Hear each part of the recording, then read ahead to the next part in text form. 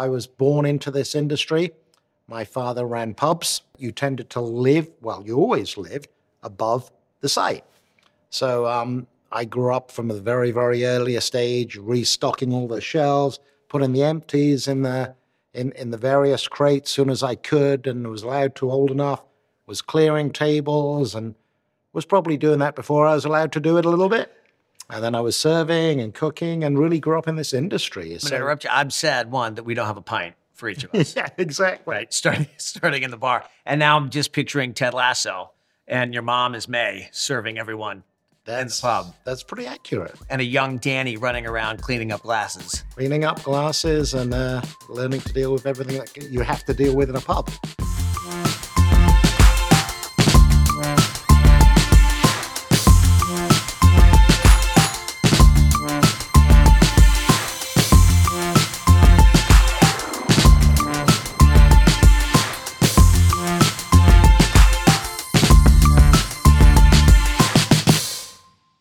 Welcome to Teague Talks, the hospitality-centered podcast that dives deep into the stories of industry leaders to give you the very best in market insight, investment, and inspiration.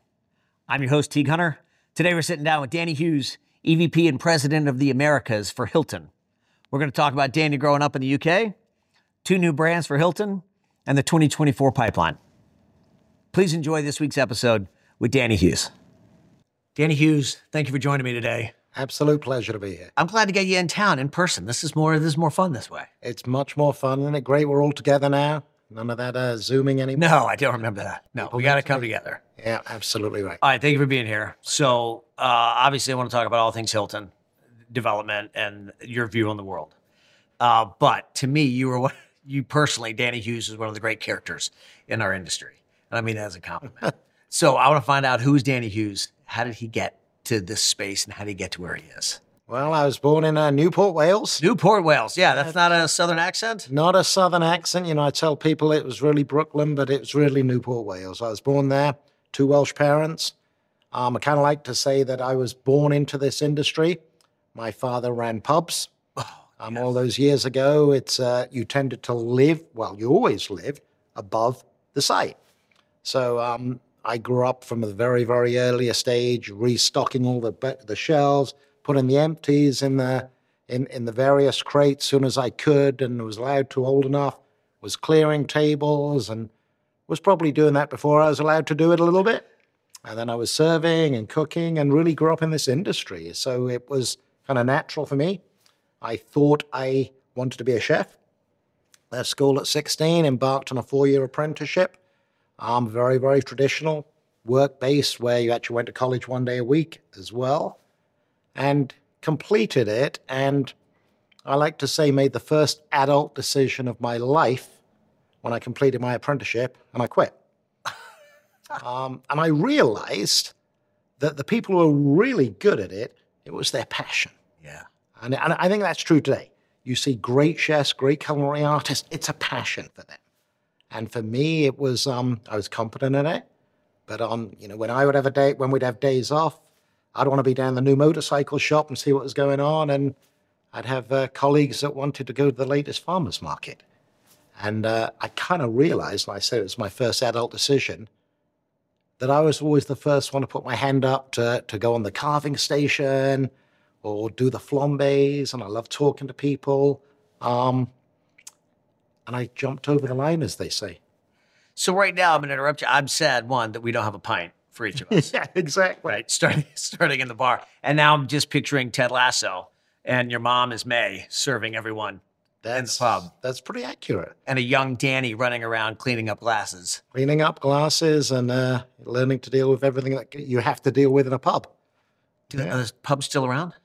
You know, we were in so many different places. My dad was a bit of a kind of troubleshooter, an opening specialist, so we moved around a lot, which I think, again, was useful for me. It helped me kind of constantly making new friends. And, of course, in those days, you had to make friends. Right. It wasn't like you could just stay on social media talking to your friends forever like the kids do nowadays. So I think it was hard at the time, but I think really, really helped me. So what was your first official hotel job? My first official hotel job, I was a trainee chef. I started in a small town called Bournemouth in England, did a couple of years there, ended up in London, where you kind of gravitated to be. That was the center of the universe in the UK. And then after I jumped over the line and went through a rather traditional, ended up as a restaurant manager and eventually food and beverage role. And then 37 years ago now, started at the London Hilton on Park Lane, which seems like a lifetime ago now. And that's what I did. London Hilton. What was your position there? I was the junior assistant food and beverage manager. Of course. Which means there was a director, a couple of managers, several assistants, and then me. But it was a wonderful, wonderful experience. And it was working for Hilton, brought me to the US. But yeah, what brought you to the U.S.? So in those days, it was kind of like being in the army. If you wanted a career on Hilton International, you were assigned your next role. Yes. I don't know what would happen if you said no. I don't actually know anybody who said no, but I was very lucky that I was transferred to the Windows in the World in New York City. Oh, yeah. Yeah, when Hilton ran that, I moved to New York City, worked there for a little while, and then moved over to Newark, New Jersey. I don't know if I upset somebody or what happened, but we opened a brand new hotel in Newark, New Jersey, and that turned into the biggest blessing of all for me because I met my wife there. And we just celebrated 33 years Congratulations. together, so that was pretty special. And that was my first kind of big job, first assistant general manager's job, and then ended up as a general manager in various different hotels, went back to Europe for a couple of years, and then I moved, I guess, 23 years ago now back to Miami to take over South America for Hilton. It's a whole different ball game. Yeah, all right, so we started in the kitchen. Yeah. Sorry, started in the pub. Then the kitchen. In the kitchen. And then we went to the management side. Went to the then management operations in hotels. Went to Moved operations. up there. hotels. And then GM.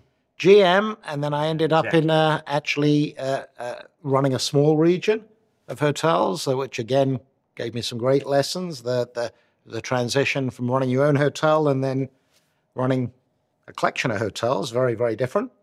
And then ended up running a bigger region, which was South America. And then I guess about 9 years ago now, was privileged to take over all of the Americas for Hilton. What is it like? I'm thinking, you mentioned the Army, but what is it like working for corporate America and moving? And is your wife okay? She's followed you every place you've gone. She really has. And I think so many relationships, and certainly successful long-term relationships in these industries, tend to be people who are also in the industry. Met my wife in the industry. She was a banqueting manager. I'm in that hotel in Newark, New Jersey. So understood the business, understood what was required, understood it was a lot of weekends, a lot of long hours. And I was lucky that she was adventurous and had the same kind of ambition to see the world and do different things as well. So it's worked out great for us. It's really worked out great. I'm so thrilled to hear that. And then on the development side and the operations, we've moved up the ranks, small territories, bigger territories, bigger territories. Yeah. Now EVP, President of the Americas. Yeah. Not just North America, Central South. Central South America, that's right, and Canada. And it really is. I always say there's three parts to the job. One is obviously the performance of the hotels. Performance drives everything. Yep. That fuels our growth. Then the business model we have where we are asset light, we're 100% reliant on third-party capital for money. It's a lot about making sure that we develop the right relationships to have new hotels that can grow. And then it's about, as we grow, continue to adapt to the business to make sure that we're fit for growth. Yes. And we're doing the right things. And then, of course, preparing for the unprepared, as the whole world had to in COVID. Give me at the risk of going backwards and talking about tough times, give me your opinion of COVID and what your world was like during that time. Well, it was scary for us. I mean, it's incredible when you think of a business. We don't manufacture everything. 100% of our inventory expires at midnight every day, and we went from worldwide occupancies, when well over 120 countries. At the time, approaching 6,000 hotels, and globally, an average occupancy of near 70%. And in the matter of days, went to very, very low single digits. And to actually sit there and see practically all of your revenue stream go up in smoke with no idea how long that would last, requires you, I think, to focus in the moment and maybe actually putting your little strategic plans on hold a little bit. So we immediately were able then, or chose, to focus on the safety and security of the people who are working in our hotels, safety and security of the few people that were coming to our hotels, which was mainly first responders and medical staff, and then really leaning in to our ownership that was suddenly also facing their entire business and their entire ability to pay their debts disappear. So we focused on protecting our employees, protecting our team members, and doing everything we could to change our business model in the short term to protect our owners. And that's what was required. And out of that came things like the Hilton Clean Stay, came things like we decided within a couple of weeks of COVID hitting that we were going to give away 1 million room nights to first responders, people who are running into danger with the same fears and trepidations about their families. And of course, there was no vaccines in those days. Nobody knew what was going to happen. Hospitals and medical facilities were overrun, and these beautiful, fearless souls were leaving home. So we opened up and used our own balance sheet to pay for this 1 million rooms and made sure that we could do that. We adapted our operating standards in terms of significant fee relief and significant brand standard waivers, and faced the new reality of our owners to help them survive, quite frankly. And then, of course, like every business in the world, we had to adapt our own staffing models. We chose to do things a little bit differently. One of the things I think collectively we came to this decision that, in retrospect, I'm so glad we did. At a time when nobody was booking anything, we decided to not lay off any of our salespeople. We went to all of our sales force. We said, we don't know what's going to happen. We don't know how long it's going to last. Here's the deal. We're going to reduce everybody's salary by 50%. We expect you to work 50% of the time. We know the clients are booking, but call them. Keep phoning them because they're going through the same fears. And those relationships we maintained in the great unknown when, as we all know now, thankfully travel came back with a vengeance. It was different, but it came back with a vengeance. Those relationships and those decisions that we made helped us, I think, protect not only our guests, but as I said, our own team members and our owners. And it was, let's be honest with it. It was a little bit making this up as you go along. 100%. There isn't a manual for, the world stops traveling completely. But I think collectively working together, and, friend of yours, our boss, Chris Nassetta, was a true guiding light throughout this whole thing. So we were able to stay very focused on it. Yeah. But I hope it never happens again. Oh, knock on wood, right? Exactly. So what I'm thinking, that's really well done. Thank you for giving that explanation. My brain going back, one, it's about the people. Yeah. Yes, everyone from the line level all the way up to the executives. And if you don't have great leaders like yourself and Chris and the entire team, absolutely. Again, it's uncertain times. We always, as leaders, often fight the last battle. Right. And my last battle memory was the GFC. Right. When the right thing to do was everybody laid everybody off immediately. The faster you made the decision, the better chance you had of survival. Right.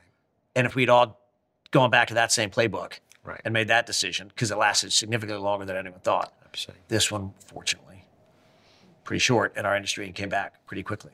So you can't always look back. You got to fight this one, not the last one. 100% right. And I think it evolved very, very quickly. I mean, it really, really did. And we all know that as, during COVID, everybody bought stuff.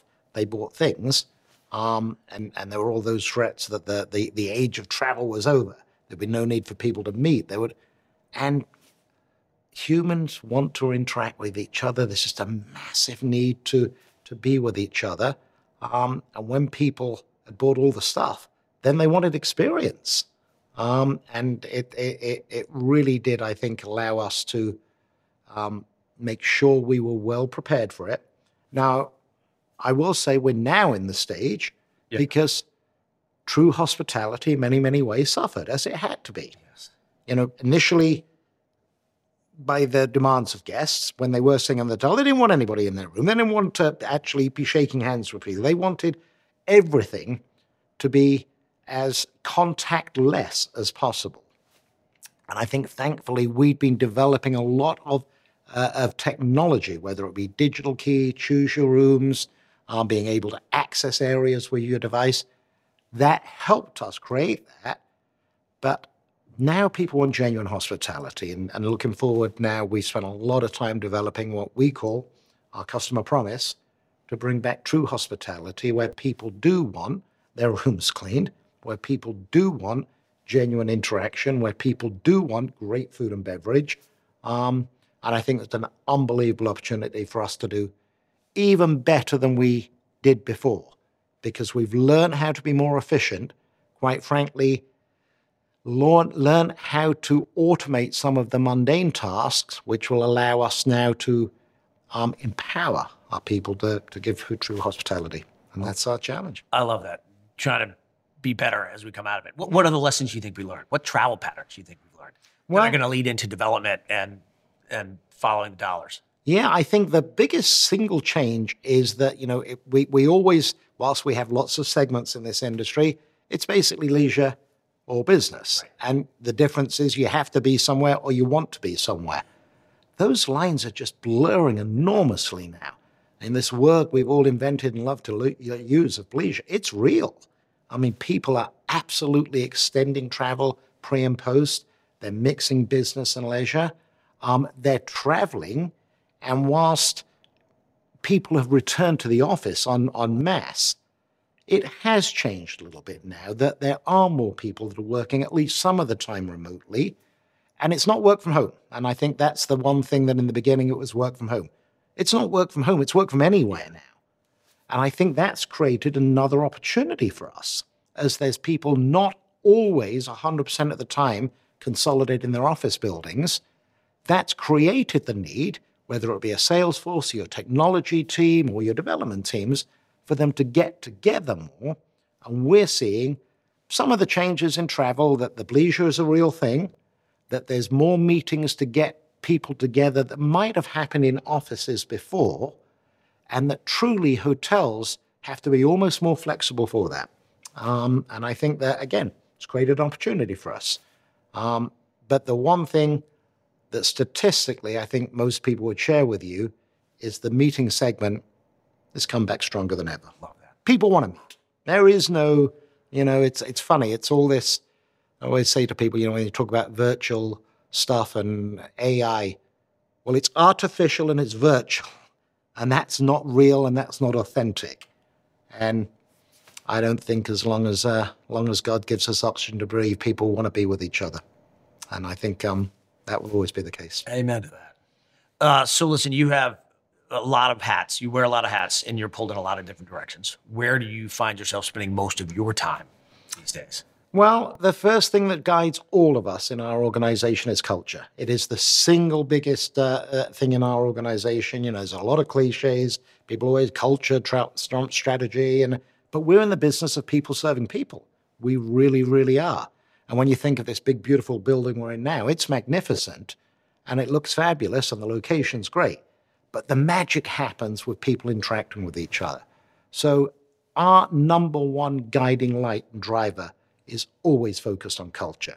The thing that I wear this on my on lapel. It's a good looking pen. We're the number one great place to work in the world. I can't be any more proud of that for anything I've ever done in my career and be part of it. And I think if you asked all the leaders in our organization, right up to the CEO, Chris Nassetta, they'd say the same thing.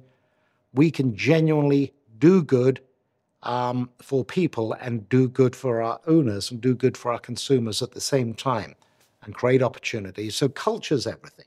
So there's not a visit to any hotel, no matter what I'm doing, where being with the team members and walking around and spending time with them and listening to them, because that's where some of our greatest innovation comes from. So that's number one.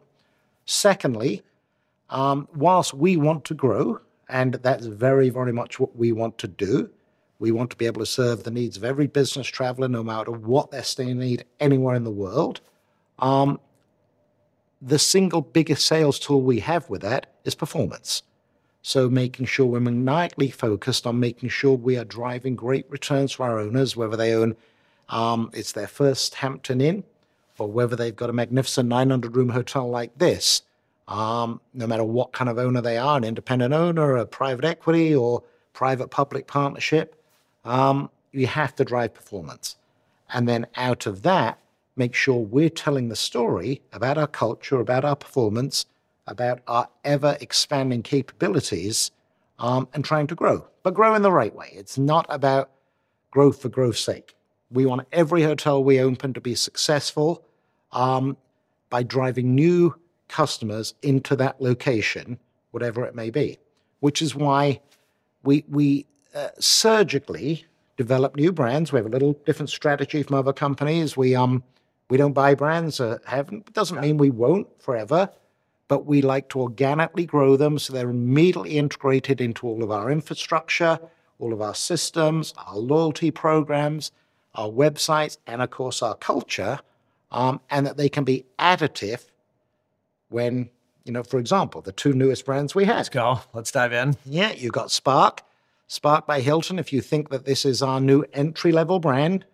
And really, when you think of brands like Hampton that provide great value in a focused service environment, there's a significant amount of travelers whose price point is below that.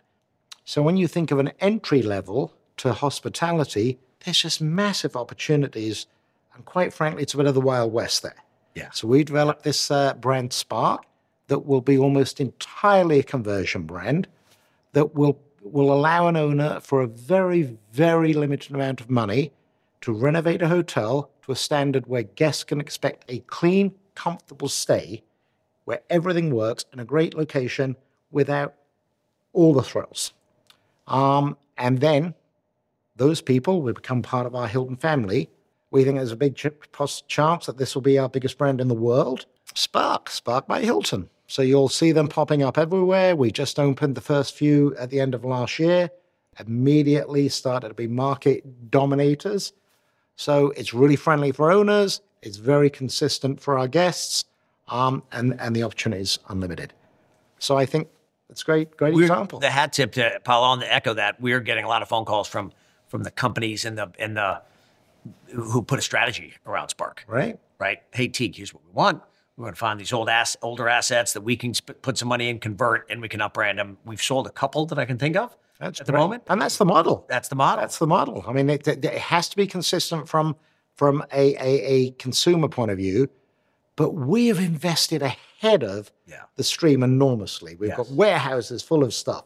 It can be as close to a plug and play from a developer that says, this is the FF&E package, this is the signage package, this is the technology package.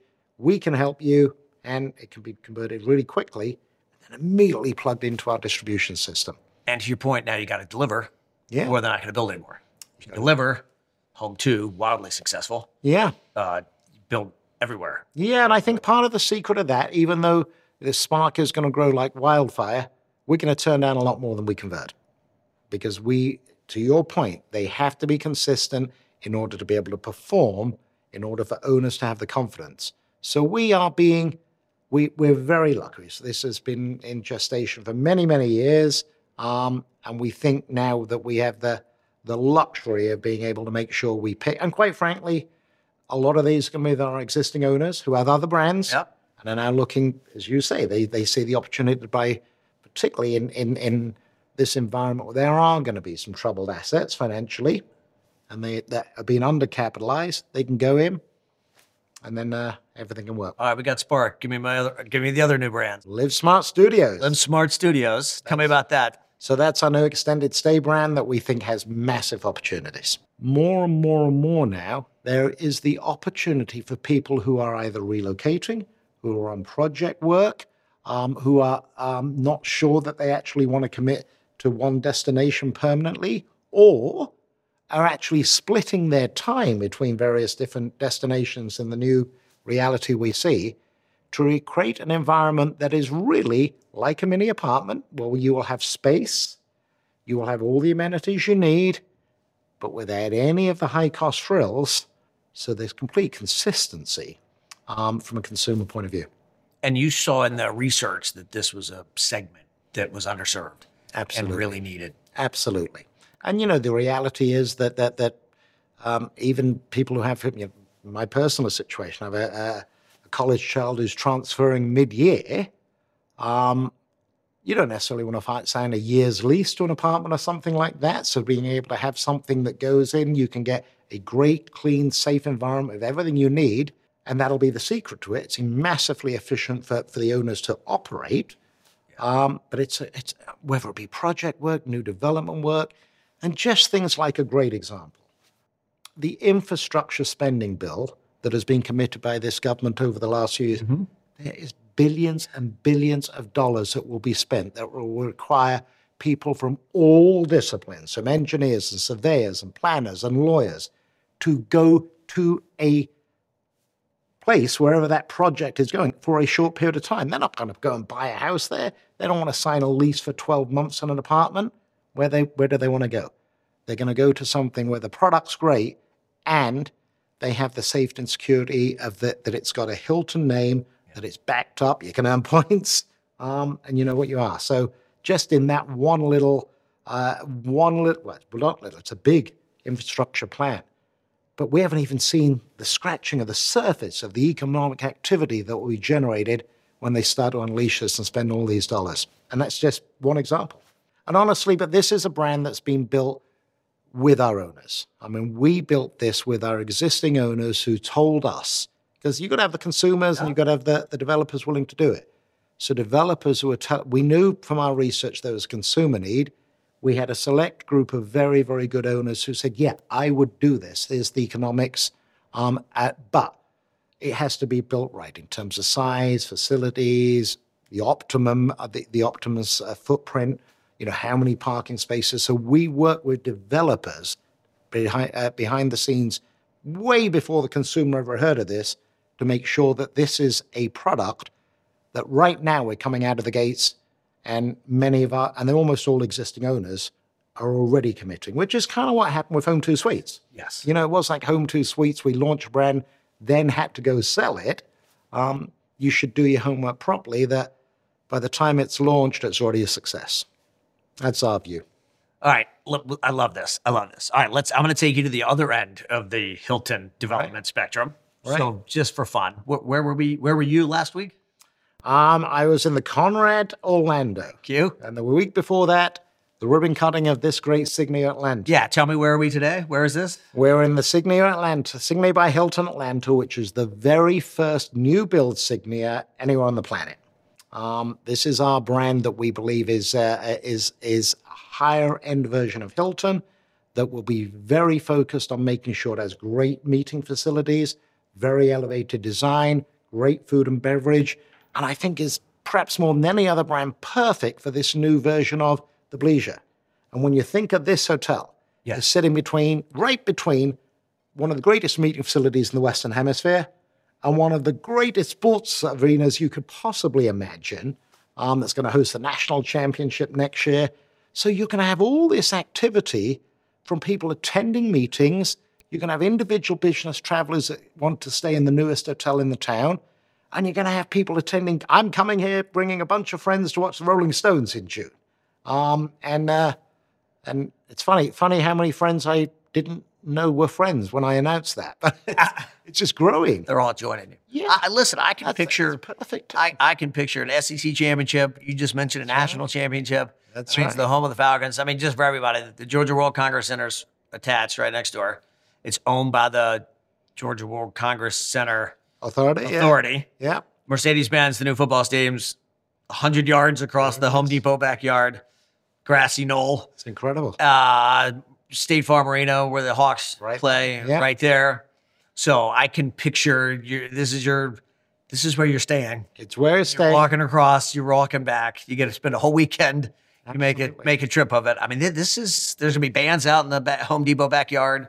It's a really, really cool setup. It is. And then last week was the boat show there. Yep. So, I mean, it really is this perfect product. And this happens to be the perfect location to meet the needs of all travelers. And again, as I think one of our great trends that we're seeing is the merging of the conventions to the individual business travel, to the leisure travel, to the family travel.